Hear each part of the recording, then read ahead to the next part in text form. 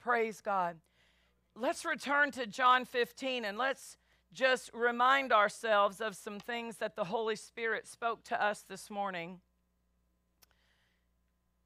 We were looking at the importance of the fruit of our prayers and raising our confidence in our prayers being answered. In recognizing that God desires for us to have a confidence that when we pray, we're praying in line with the will of God, and therefore we know we will have the result of what we're praying because we know God already wants us to have this. Or He has led us to pray about that in a specific way. John 15:1, I am the true vine, and my Father is the husbandman. Every branch in me that bears not fruit, He takes away. And every branch that bears fruit, He purges it, that it may bring forth more fruit. Would you say more fruit? Now you are clean through the word which I have spoken unto you. Abide in me, and I in you, as the branch cannot bear fruit. Say that, bear fruit of itself, except it abide in the vine. No more can you, except you abide in me. I am the vine. You are the branches. He that abides in me, and I in him, the same brings forth much fruit. For without me you can do nothing. If a man abide not in me, he is cast forth as a branch and is withered, and men gather them and cast them into the fire, and they are burned. If you abide in me, and my words abide in you, you shall ask what you will, and it shall be done unto you. Herein, or in this, in what? You asking what you will, and it being done unto you as a result of your abiding in me and my word abiding in you. In that, my Father is glorified, that you bear much fruit. Herein is my Father glorified, that you bear much fruit. Where's my fruit? I'm abiding in him. His words are abiding in me. I'm asking, and the Father's doing what I'm asking. Well, I'm asking out of my place, my position in him. I'm asking out of this interaction that I'm having with him and his word. Hallelujah. Much fruit glorifies the Father. Hallelujah. He wants us to be accurate. Now let's go back to 1 John chapter 5 and look at verse 14. 1 John 5:14, and this is the confidence that we have in him.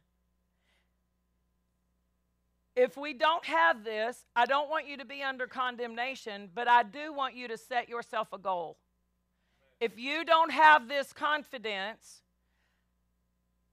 be determined to achieve it.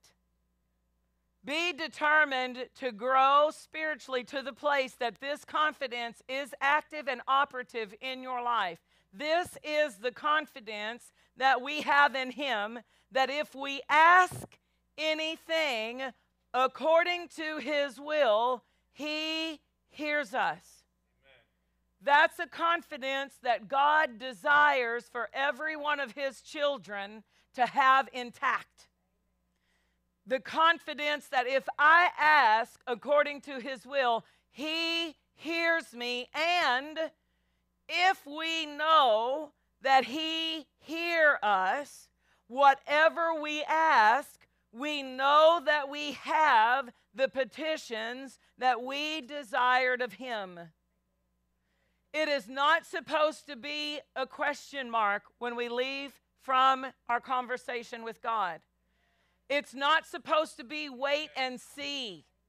It is supposed to be certain. I asked in line with God's word. I asked in line with the desire that He has developed in me from my time in His word. I'm asking in line with His will. I know I have it. Amen. That's why we want to fellowship with the word. We want to develop a relationship with the Word of God, that we embrace the Word, that we eagerly, we train ourselves not to skip through the things we've highlighted, like we're scrolling through a Facebook page. But no. We want to hear through His Word what He wants to say to us. And we recognize this is God speaking to me. This isn't a book about God. This word is alive. This word is a living word. Jesus is the Word made flesh. We think of Jesus in His humanity because today He is in the form of a man with flesh and bone. His blood is poured out on the mercy seat, but He is a resurrected man in a glorified body. But before He came into the earth and before He said the words, "A body you have prepared for me," He existed as the second person of the Godhead, the Word made flesh, the Word of God.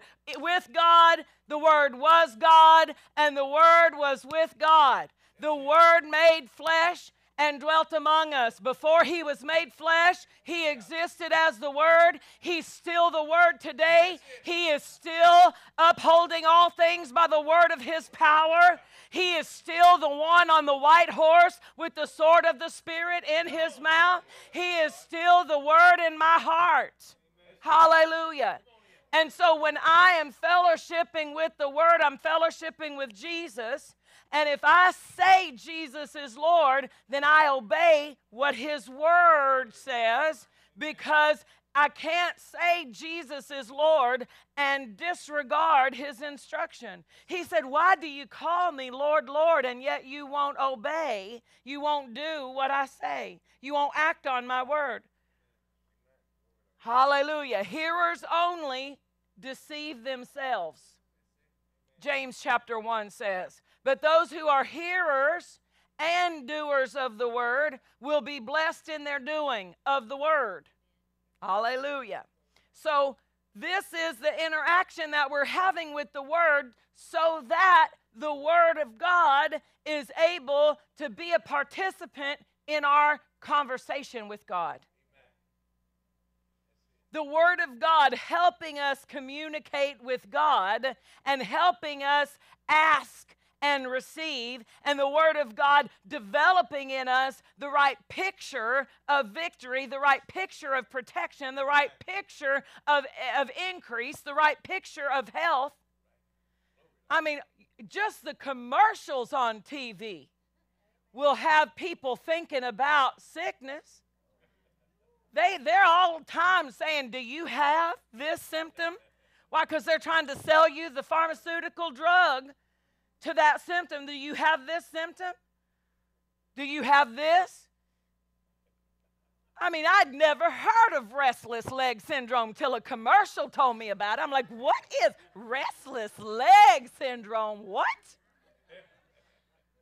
What are you talking about? But that commercial. And what is it doing? It's trying to build an image that the older you get, the weaker you get. Not in the Word. That's not the image the Word is giving me. He renews my youth. I may increase in age, but I don't have to get old. Hallelujah. And I don't have to be sick to die either. I don't have to be sick another day in my life. Why? Because He's placed enough healing in my covenant, I can be healed every day for the rest of my life. But I've got to get the picture, and I've got to put it in my heart so that I can walk it out. I've got to have this confidence that comes from the Word. It comes from this recognition that I am praying. And so instead of praying the situation, we come at prayer from a different angle. So here's what we don't do. We don't pray in response to what the news says. We don't go to the news and get our prayer points. We go to the Word and we're praying from the answer about the problem. We're not praying the problem to try to get an answer. Here's the answer. Here's the victory. And so the confidence is something that we need to be honest with ourselves. Do I have that kind of confidence in the prayers that I pray? Because your pastors aren't here to do all your praying for you. We will join our faith with you. And one of the most important things that we can do is help you learn how to pray and pray effectively. And then you can bring your prayer supply to the plan of God for our church, as well as what you are experiencing in the victories in your personal life. That's the plan of God. Not that everybody comes and say, well, I need pastor to pray about that because he's the only one that can get an answer. No, we can all get answers if we'll do the same thing pastor does. And there are some things that need your authority to engage them. There are some areas that pastor can agree but not gain the same place of authority that you could about your situation. I can pray for your children.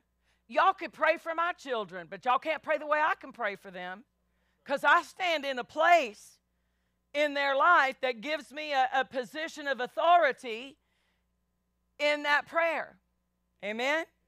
Hallelujah. Confidence that we have in Him, that if we ask, He hears, and whatever we ask, we know that we have. We know that He hears us. If we know that He hears us, whatever we ask, we know. The Weiss translation says, with settled and absolute knowledge. With settled and absolute knowledge. We know with settled and absolute knowledge that we have granted as our present possession the request we have made of Him. Hallelujah. Which is Mark 11. That's exactly what Mark 11 is saying. We know we have. We believe we receive when? When we see it? When we feel it? No, when we pray. Before there's ever any evidence of change, we take possession of the answer in prayer because we're applying faith. Amen. Hallelujah. This is the confidence. Confidence is a way to describe faith. Faith is the substance of things hoped for, the evidence, the certainty, the title deed of things not seen. I don't see it, but I have it.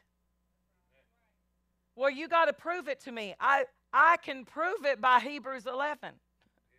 I can prove it by Mark 11. I don't have to have physical evidence to prove that I have what God said because, again, the spiritual evidence holds a higher position of authority than the natural evidence. We do not look at things which are seen, but things which are unseen. That's when the Word is working. That's when it's working for us a heavier weight of glory, a greater weight of glory. Why? I'm looking at what I can't see. How do you look at what you can't see? Faith sees. Faith isn't blind. Faith isn't a leap. Faith isn't a blind leap. Faith isn't holding on till the going on comes on. Faith isn't tying the knot at the end of the rope. Faith sees. Faith has certainty with it. Faith can see things that eyes can't see. My name's written in the Lamb's Book of Life, but I've never seen it with these eyes. But I know my name is in the Lamb's Book of Life. Hallelujah. So faith sees. And faith sees that we have whatever we ask, because we've asked according to His will. He hears me, and we know if He hears me, we have the petition. So from that point on, we're rejoicing. Let's go to Ephesians 6. And let's find out another tool in building this confidence. So, number one, we saw from Jesus teaching us in John 15 that the word abiding in us is a key. And then we see from 1 John chapter 5 that we have faith employed in this, that confidence, that certainty. In Ephesians chapter 6, let's look again at verse 18. Now, remember, the Apostle Paul has just went through and by the Holy Spirit used the example of a Roman soldier's uniform and equipment, his armor, to describe what we have. He described righteousness as something that protects the organs, the breastplate of righteousness. So righteousness is an equipping that we have. The helmet, he described salvation as a helmet. Salvation is what covers our mind from the attacks of the enemy. Our protection in the knowledge of who we are in Christ. Amen? So it goes through all of these different, and it's also in that text prior to verse 18, reminding us we can stand against anything the devil throws our way. We can stand victorious against all the wiles of the devil. Any strategy, any attempt, any sneaky thing he tries to bring into our life, we can stand against it with the equipping of God, with this spiritual equipment, this spiritual armor, this spiritual, if we'll put it on, take unto you, it says. Take unto you. Our responsibility is to take our righteousness, to take our salvation, to take the gospel of peace, to take the shield of faith, and take the helmet of salvation, and take the sword of the Spirit. That's our part. We've got to take it. Hallelujah. And then with all of this equipping, with all of our stand in this position, we're equipped and ready to pray. Verse 18, he says, praying always with all prayer. And we looked this morning and we saw that means all manner of prayer, all types of prayer. Praying with all prayer and supplication in the Spirit. And watching thereunto with all perseverance and supplication for all saints. So he says, praying all types of prayers, not just the prayer of faith, but also the prayer of intercession, the prayer of praise and worship, the prayer of consecration, the prayer of the united prayer, the prayer of agreement. There are different applications for each of these prayers and different times that one prayer might be more effective than the other. And I gave you this morning an example of how in the past I have used a butter knife to do things butter knives were not built to do. I've hammered nails in the wall and hung pictures with my butter knife because I hadn't unpacked the hammer yet. Right? I've tried to screw Phillips head screws in. Now you can do pretty good on the that flathead, but if you try to do a Phillips head screw with a butter knife, a steak knife will actually work better. But you know what's better than both? A screwdriver, a Phillips head screwdriver, not the flathead screwdriver either. If you want the Phillips head screw, use the Phillips head screwdriver. And so if everybody's trying to fix everything with the prayer of faith, they're going to encounter some things that they just can't claim because other people's wills are involved. Other people are making decisions that are going to affect it. So there are other ways. We need the leading of the Holy Spirit. And he said, praying with all prayer and supplication in the Spirit. In the Spirit. So we pray by means of the Spirit. We take the Word with us into prayer, and we invite the Holy Spirit to help us in our praying. Now, this morning, we looked at some scriptures that were Holy Spirit inspired scriptures because we want to recognize that praying, when it says praying and making supplication in the Spirit, it can mean praying in tongues, but it's not limited to praying in tongues. And so we looked at some scriptures. We looked at Ephesians chapter 1, the prayer that was given to the Apostle Paul by the inspiration of the Spirit, and we know that because it made it to Scripture, and all Scripture is inspired by God. So here we have this prayer in Ephesians 1. We have one in Ephesians chapter 3. We have another one. I read those two this morning. I encourage you to go back and listen to the message from this morning on our YouTube channel or the podcast. Let's look over at Philippians chapter 1. And let's read another couple. These are a little bit shorter than the others that we looked at this morning. Philippians chapter 1. I pray this for you often. This is one that I pray from the Ephesians 1 and the Ephesians 3 as well. But this one is one that I have I use it regularly when I'm praying for us as a church family. Verse 9 of Philippians 1. And this I pray, that your love may abound, yet more and more, in knowledge and in all judgment, that you may approve things that are excellent. If you're making better decisions today, the Holy Spirit's answering my prayer. That you may approve things that are excellent. Hallelujah, that's important. That you may be sincere and without offense till the day of Christ, being filled with the fruits of righteousness which are by Jesus Christ unto the glory and praise of God. That is a prayer that was directed by the Holy Spirit. Another one is in Colossians 1, 9 and 10.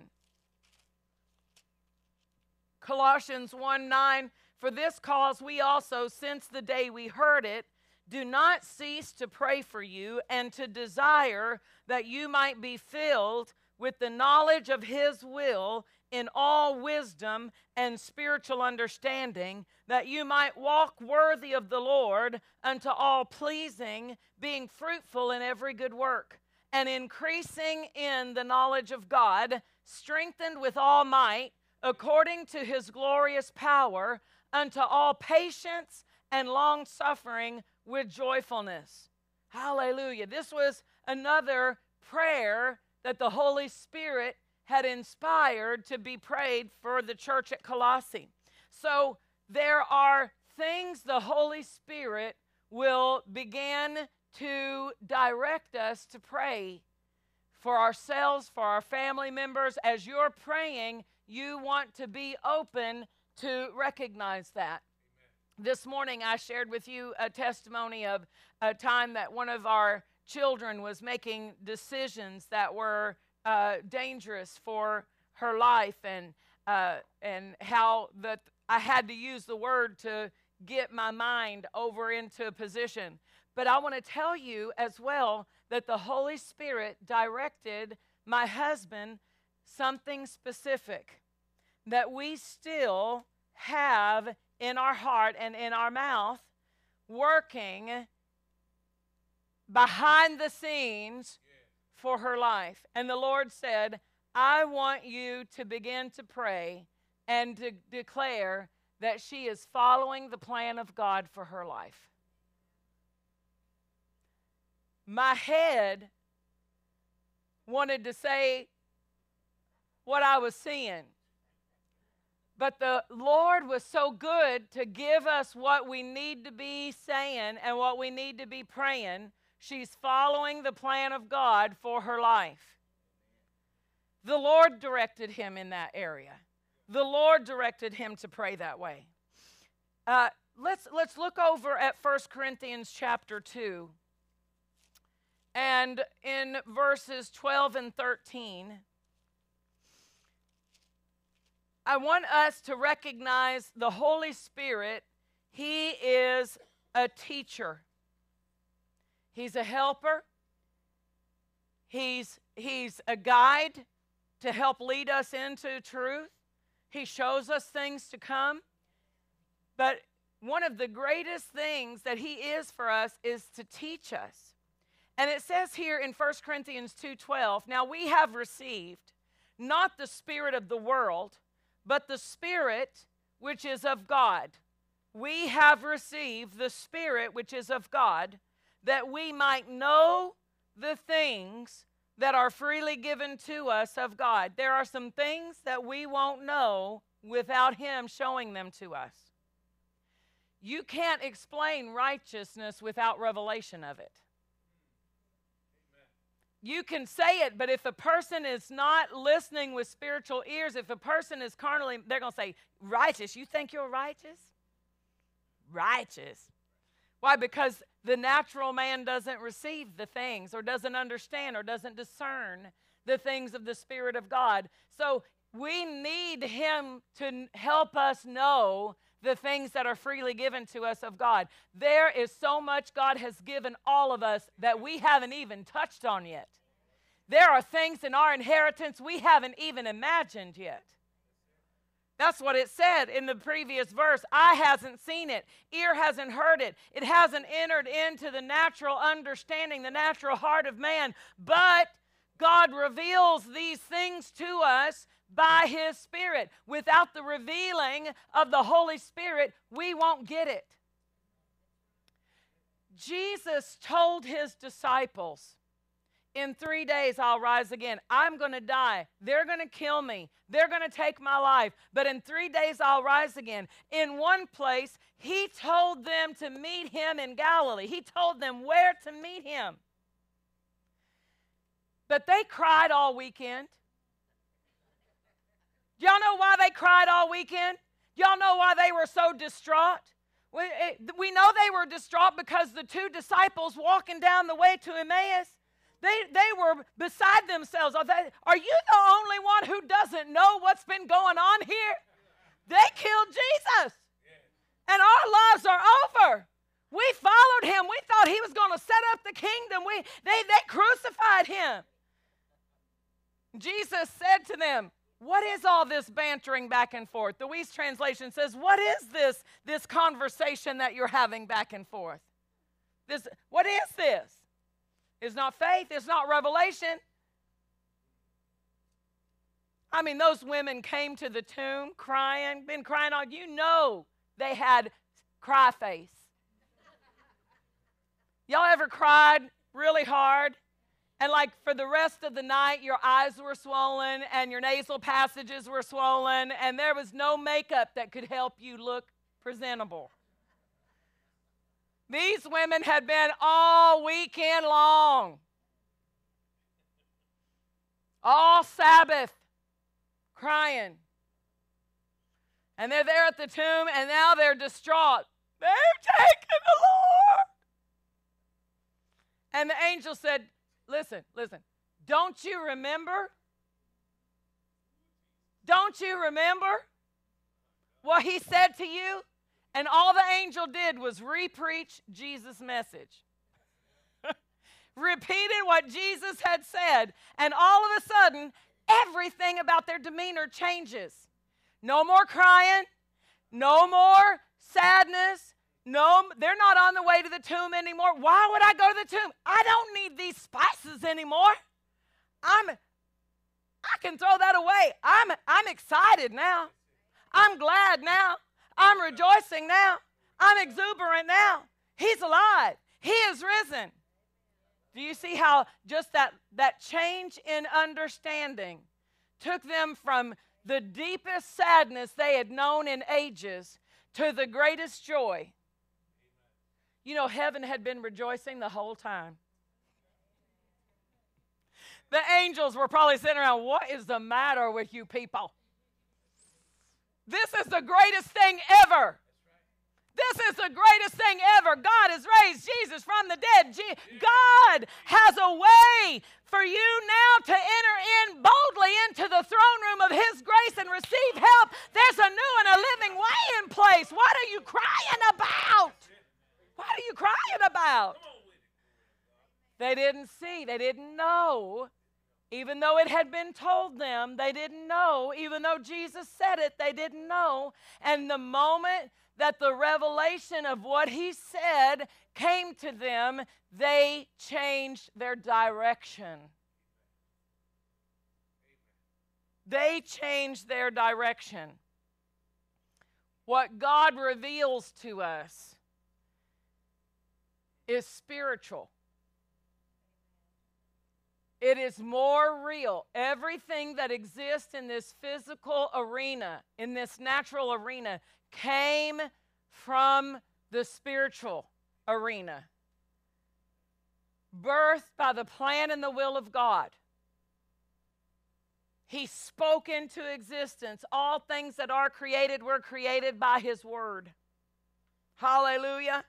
And when we will let his word be the light that we live by, we'll see things we can't see in the natural carnal understanding. That's why we've received the Spirit of God, so that we can know the things. So that we can know the things. I'll tell you what, the first time I ever said I'll never be broke another day in my life, I was so broke. But revelation came. I saw it in the Word. I saw my inheritance. I saw that I am free from the curse. I saw that lack was under the curse. I saw that I'm in covenant with God Almighty. Hallelujah. So the revelation, what the Holy Spirit reveals to us, is necessary for us to walk in it. We can't walk in it if we can't see it. I'm talking about the spiritual seeing, the revealing of it. So the Spirit is helping us know the things that are freely given to us of God. And then verse 13 says, which things also we speak. These things given to us of God, we speak, not in the words which man's wisdom teaches, but you could say words which the Holy Ghost teaches, comparing spiritual things with spiritual. Hallelujah. Comparing spiritual things with spiritual. There are things the Holy Spirit teaches so that we will know how to identify them spiritually. So, Kenneth E. Hagin, how many of you are familiar with Brother Hagin? Kenneth E. Hagin, for those of you who may not be familiar with him, a great man who spent his life teaching the Word, being an example of the Word and the Spirit, and how to live by faith and follow the direction of the Spirit of God. And one of the things that he shared with us in his book about, I know it is in the book that he taught about the name of Jesus, and I've also seen it in a couple of other stories that he has given. But he was praying for his brother Dub for over 15 years. And in praying for his brother, he had never seen a change in his brother. The whole family, Dub was the black sheep of the family. He was the one that everybody in the family had given up on him, did not expect him to be able to turn his life around. But Brother Hagin was praying for Dub. And 15 years he prayed for him. And then one day the Holy Spirit directed him to take authority in Jesus' name.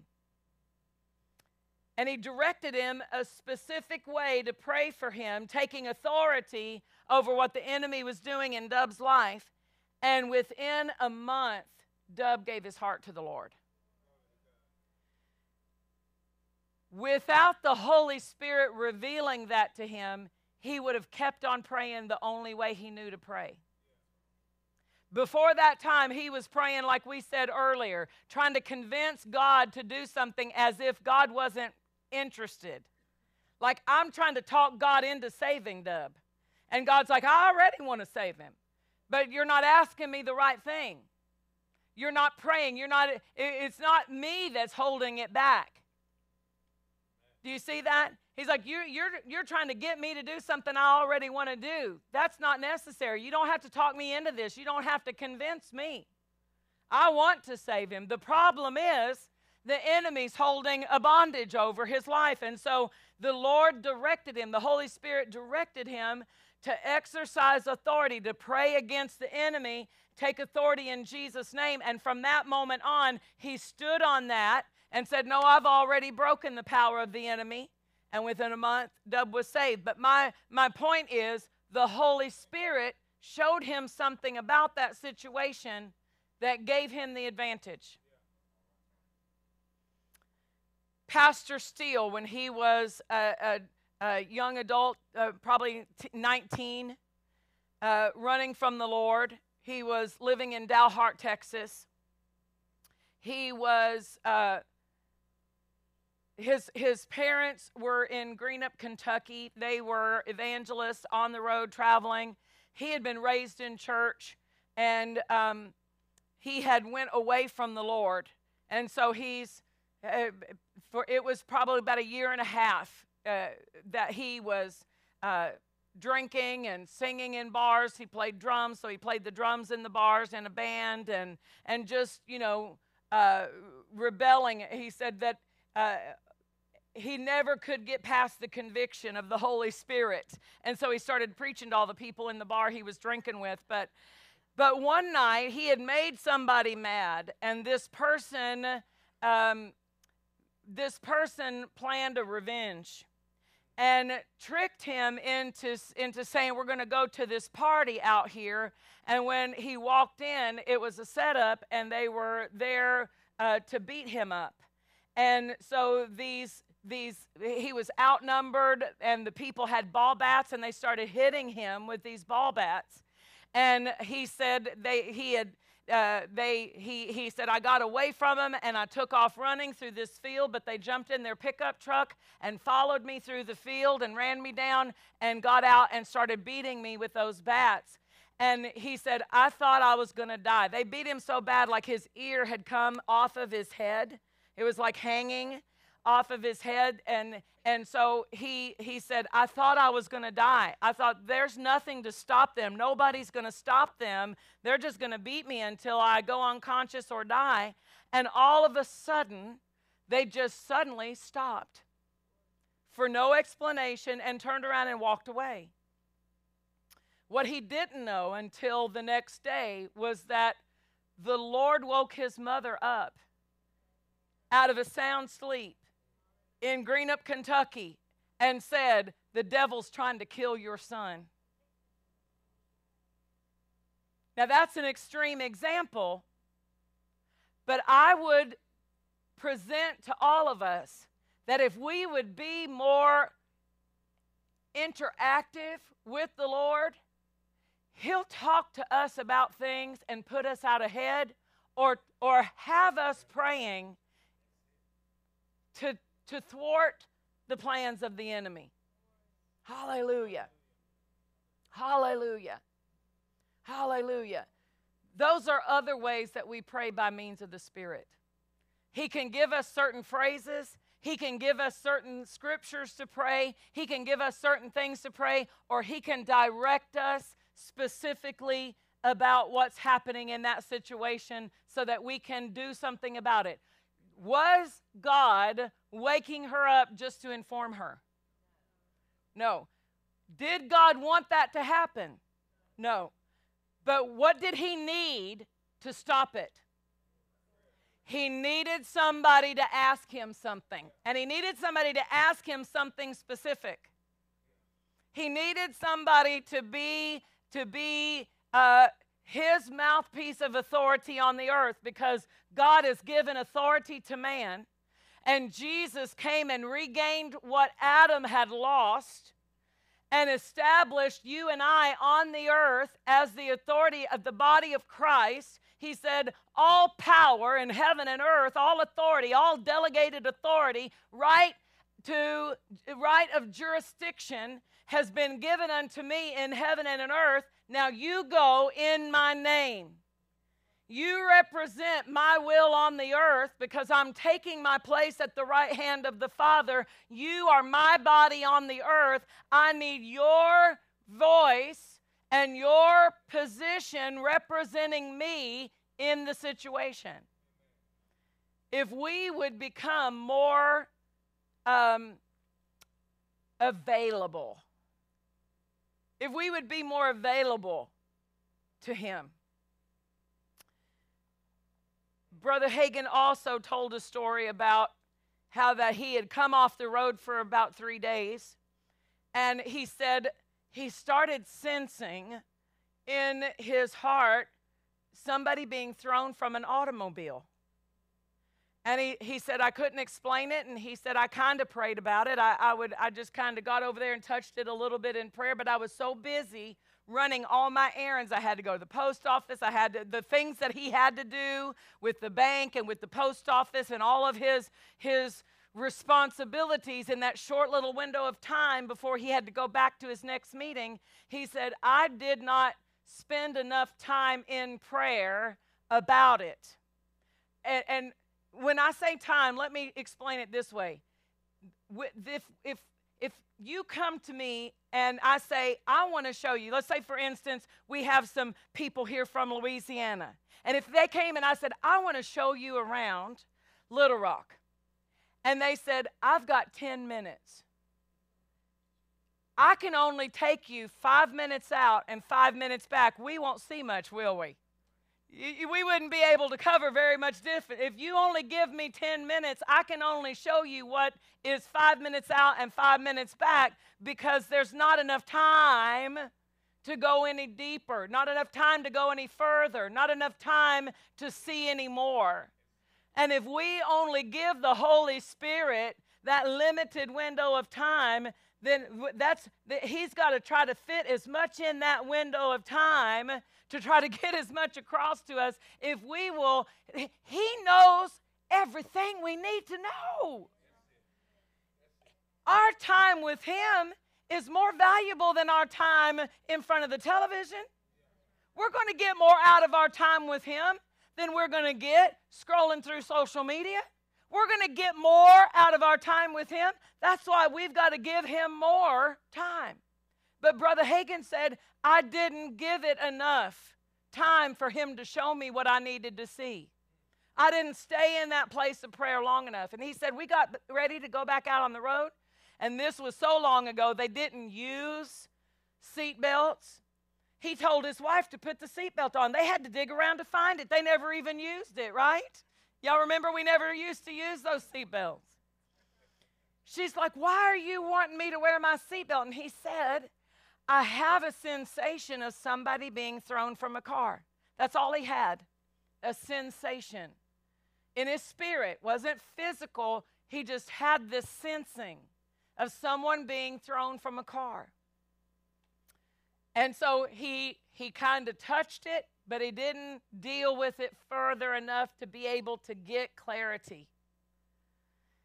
And he says that week his niece was thrown from a car and passed away. And he said, I had to repent because God was trying to get me to turn that. God was trying to get me to help that situation, to turn that situation, but I did not give enough of my attention to the Holy Spirit to be able to stay with it.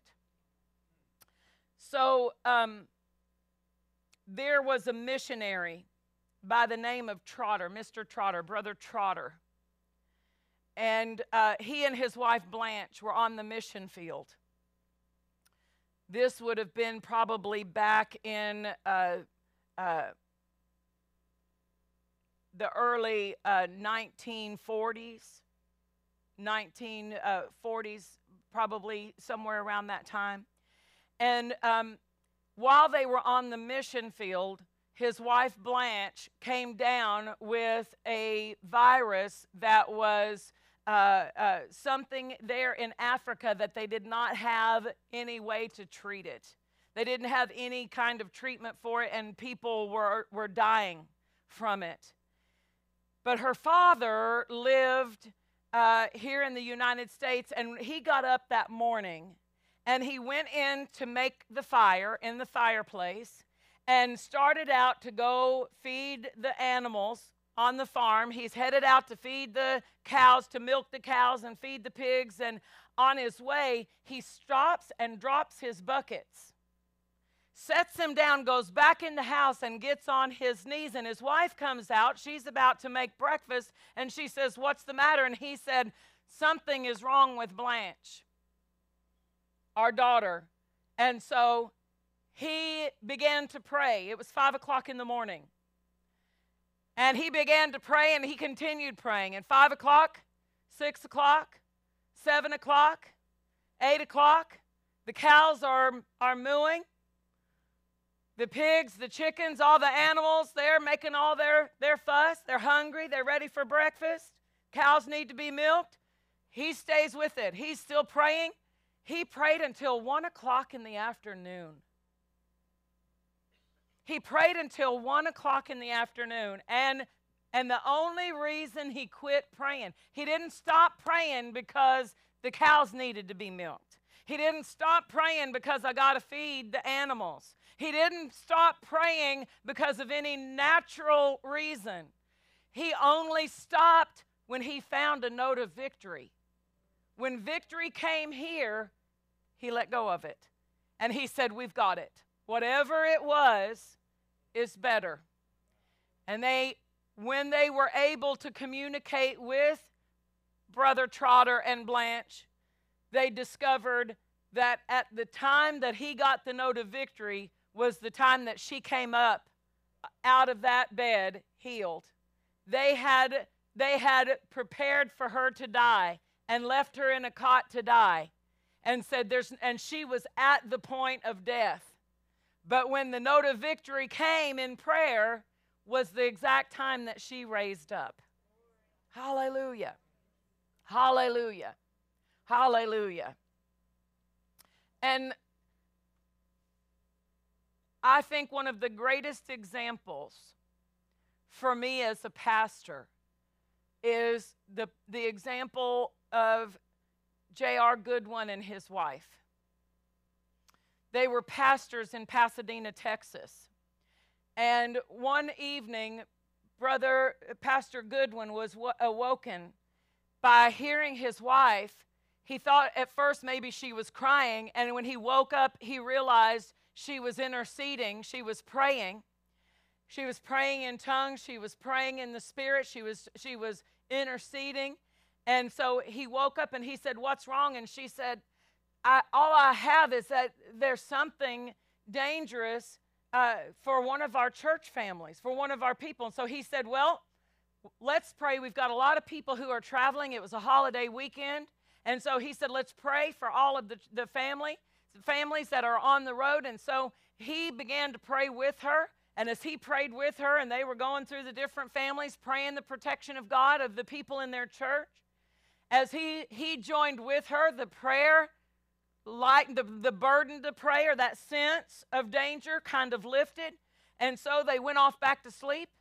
And a little while later, he was awakened again, and she was again in that urgency to pray. And so he finally said, "Well, let's get up, because I keep falling asleep." And so they went in and they prayed, and as he joined with her again, they felt a little lifting of it. And so they thought, okay, maybe we've got it. Went back to bed, and again, he was awakened to hear her again. That desire, that urgency, that sense to pray had come upon her again. And so they finally got up and stayed up till about 5 o'clock in the morning, and they're interceding. Why? Because it hasn't changed. It hasn't lifted off them. They're still sensing this need to pray about the protection for this person in their church. And now hear me, they finally found a specific thing to pray that gave them peace. They said, Lord, we're going to ask you that whatever it is, will you reveal it to the person?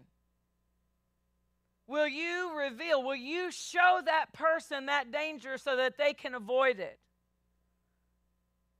They've been praying all night, looking for a place to get over in there, and the Holy Spirit gave them that. Let's pray that God will reveal it to them. At that time, their Sunday school superintendent, who worked on an oil rig there in Texas, he had a dream. And he said he remembered what time it was because the dream was so real to him that it startled him and woke him up out of his sleep, and he got up to go get a glass of milk, and when he did, he looked at the clock and it was about 5:15. And in that dream, he had the dream. And he goes on into work, and he gets to work, and they say, the man who is supposed to work on that piece of machinery called in today. I need you to climb that ladder and go work on that piece of machinery. And he said he took about 2 steps up the ladder, and he came back down and said, I'm not going. And the boss said to him, why aren't you going to do that job? You know how to do it. You know how to work that piece of machinery. He said, I had a dream this morning. And I had a dream that I climbed this ladder, and that wire broke, and when it broke, it cut my head off. I'm not doing that job today. So he refused to do it. And another man standing nearby said, oh, I'm not superstitious. I'll do it. And he climbed the ladder, and the wire broke, and that man lost his life that day.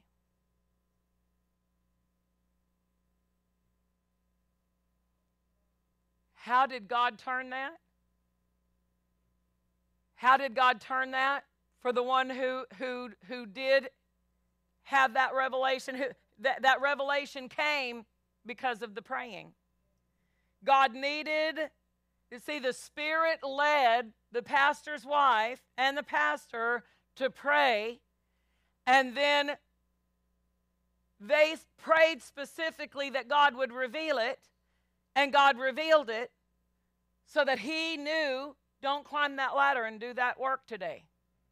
Don't do that machinery today. It came by revelation. But that revelation was a result of what the Holy Spirit inspired someone to pray.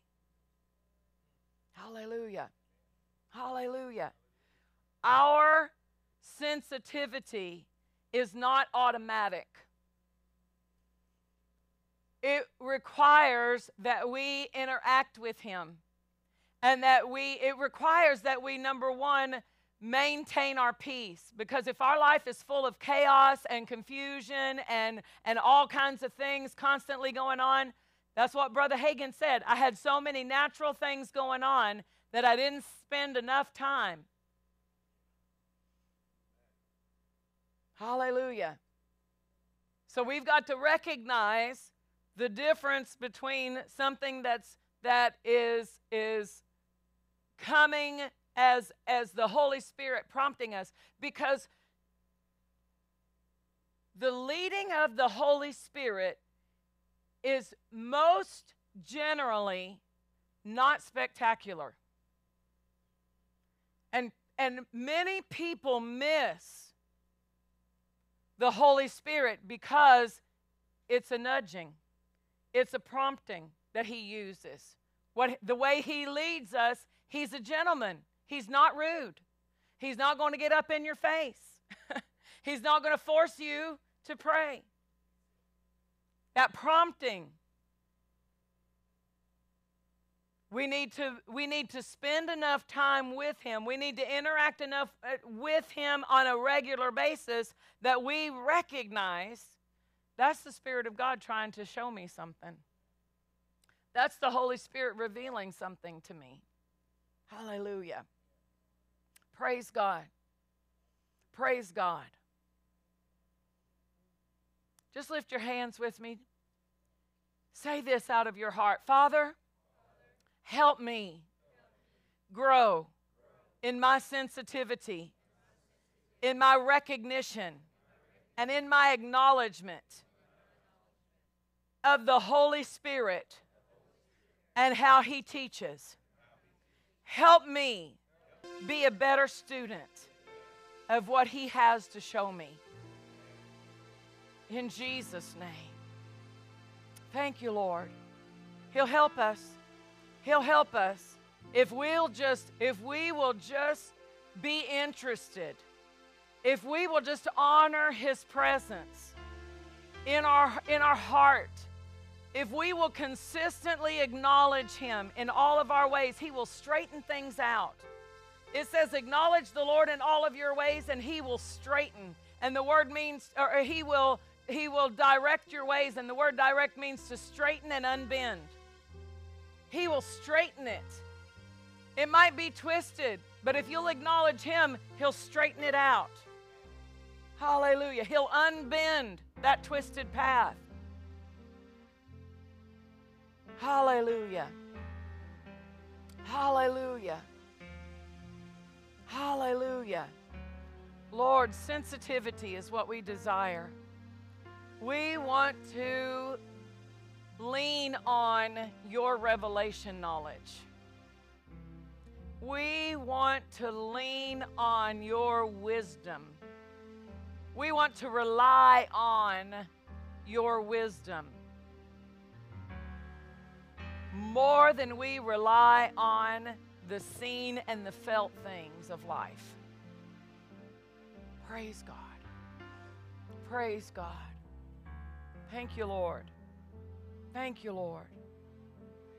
Thank you, Lord. Thank you, Lord.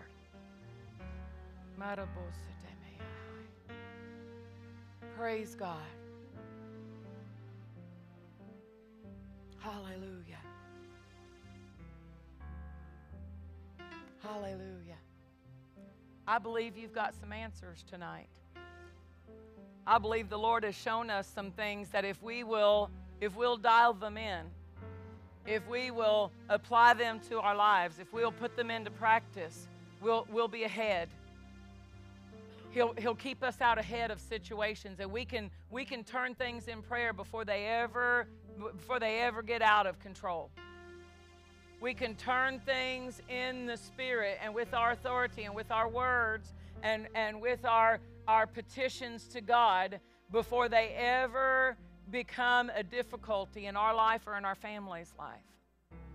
Hallelujah. We can turn it. We can turn it. When my first grandson was born, Griffin, he was born premature. And there were areas of his heart that weren't developed yet. He was very little. He was in the ICU of the Children's Hospital in the incubator for months. And they were saying that they were going to have to do heart surgery on this little tiny 4-pound baby. But the Lord gave us a specific thing to say. He directed us to start calling him Mighty Griffin. And the scripture from the book of Proverbs about although the ants are little, they are mighty. He might be little, but he's mighty. And we began to pray about that and about that hole in his heart. And we began to speak to that hole in his heart. And they decided we'll wait until he's 1 and bring him back in. So when he was 1, they took him back in and they said, you know what? We'll wait another year. The whole time, we're telling that hole, be closed in Mighty Griffin's heart. Hallelujah. Every year they'd take him back to the heart doctor, and every year they would say, well, it is kind of closing up, but we won't have to do open heart surgery. We'll probably have to go in through his leg and put a patch on his heart from this direction. Praise the Lord. He's mighty. He's mighty, Griffin. And his heart is fixed. Trusting in the Lord. That was the scripture God gave us. His heart is fixed. Psalm 112. And so finally, when he turned 5 years old, they finally quit saying they were going to do it and said, you know what? I think his heart is healing on its own. It wasn't on its own. It was the Lord. It didn't just happen. It got turned because the Lord turned it. But he turned it because people were calling him Mighty Griffin, and people, not just us, the whole family started. We nicknamed him, and the whole family called him Mighty Griffin. We were saying his heart is fixed. It turned the situation. Hallelujah. God can turn it. God can turn it. If we'll go to him. Hallelujah. Hallelujah. There was a family in Birmingham, Alabama, a young couple. They were attending a church of a friend of ours. And the woman was in the kitchen cooking. She had a baby in the carrier on the table. And she was cooking in the kitchen, and a grease fire started in her skillet. And she was in a mobile home, a trailer. And so the door was open right here. And so she grabbed the skillet that was on the stove that was smoking and catching on fire, and she turns to take it to the door before the house fills with smoke. And as she does, all of that hot liquid grease fell over into the baby carrier and burned the baby's body from 3/4 of the skin of that little baby was burned with 2nd and 3rd degree burns. They go into the burn unit of the Children's Hospital. The people from the church begin to come out and find out, how can we pray? That's why it's important that you have people who are in a relationship with you as church family, who can help you take a stand and help you access the supply and the provisions that are available to you in Christ in prayer.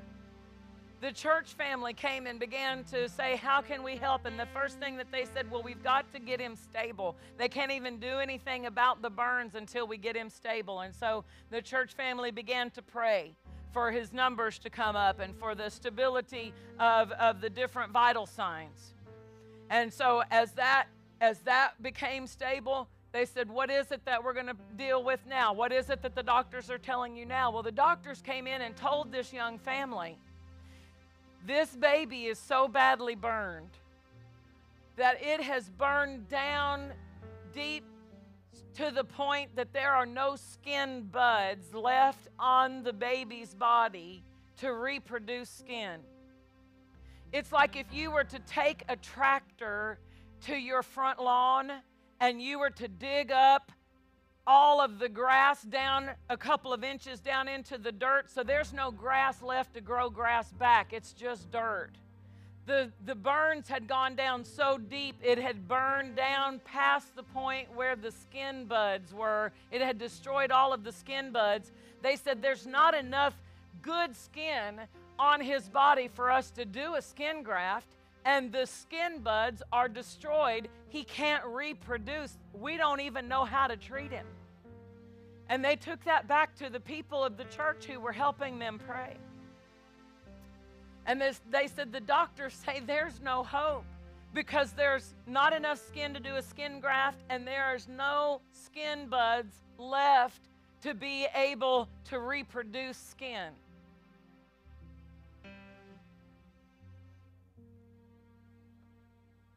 And the pastor's mother was a praying woman. And the Lord gave her a scripture. I think it's, let me see. I put it, it was in our, I shared this story in our partner letter this week. Hallelujah.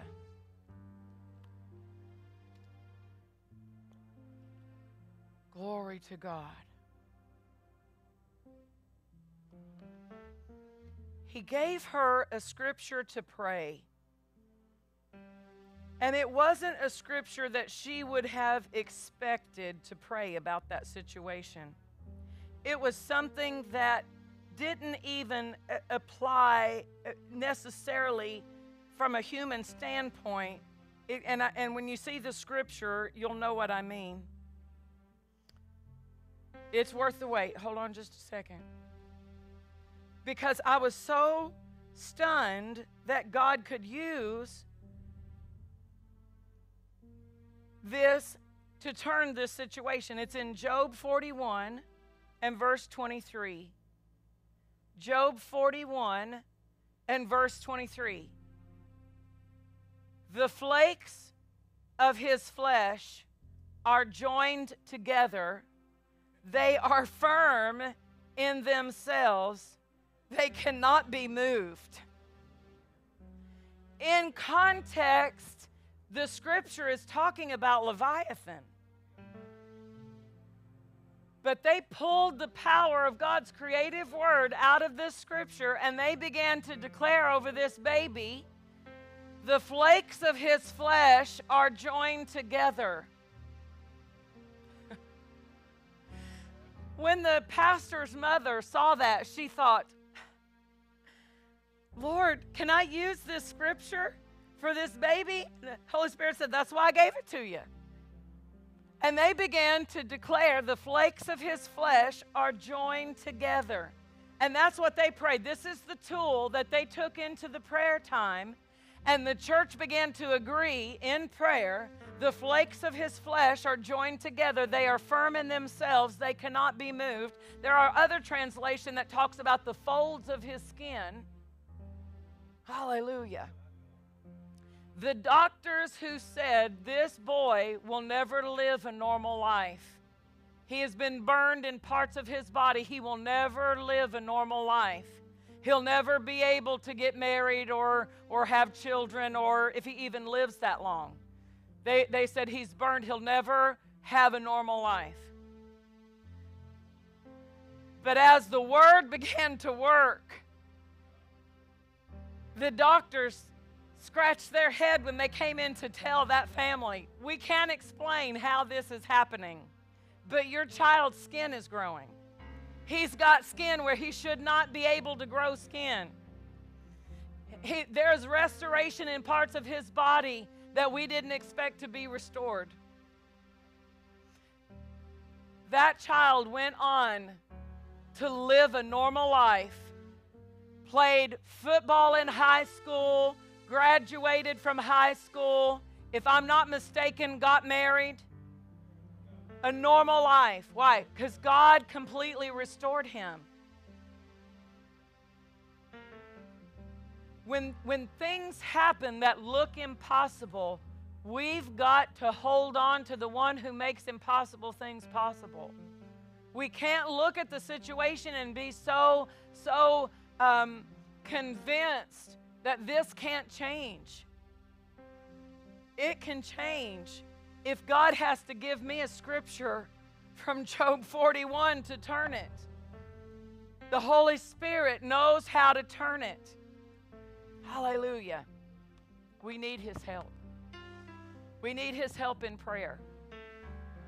We need his leading in prayer. We need his prompting. We need his directing us to be specific in our praying. Instead of us just going into that situation and grabbing a hold of it with our head knowledge and trying to pray out of the way it seems we ought to pray, let's stop and say, Holy Spirit, how do you want me to deal with that? Which direction should I take in praying about that? Because he knows the right way. And it'll keep us from getting ourselves worn out and frustrated with no effect in prayer, because we're coming at it from the wrong standing. We're coming at it from the wrong. If we'll go with him, we'll come at it the right way, and we'll see progress. This is the confidence. I've got to stop. Look, that was my third and final close. I've tried a couple of them, so here we go, third and final. Stand with me to your feet tonight. Hallelujah. Like the Apostle Paul said, pray for me. Pray for your pastors. Pray for your pastors to have utterances, that they would speak with boldness. The more utterances that come out of the pulpit. There were some utterances. Y'all, this morning, I didn't intend to say half of what I said. That whole part, the whole beginning part was out of my spirit. Utterances. And I'm going to go back home and listen to it myself. Praise God. Father, I speak blessing over your people, that their lives are directed, designed and directed by your Holy Spirit, that your protection would be prevalent, even by putting them out ahead of the situation and giving them advantage of revelation to know how to pray and to know how to thwart every attack the enemy tries to bring against them. We are more than conquerors through you. In Jesus' name. Let's declare the vision of our church. The vision of this church is to build people's faith and to frame their world by the Word of God. You and I will always be world changers. God bless you.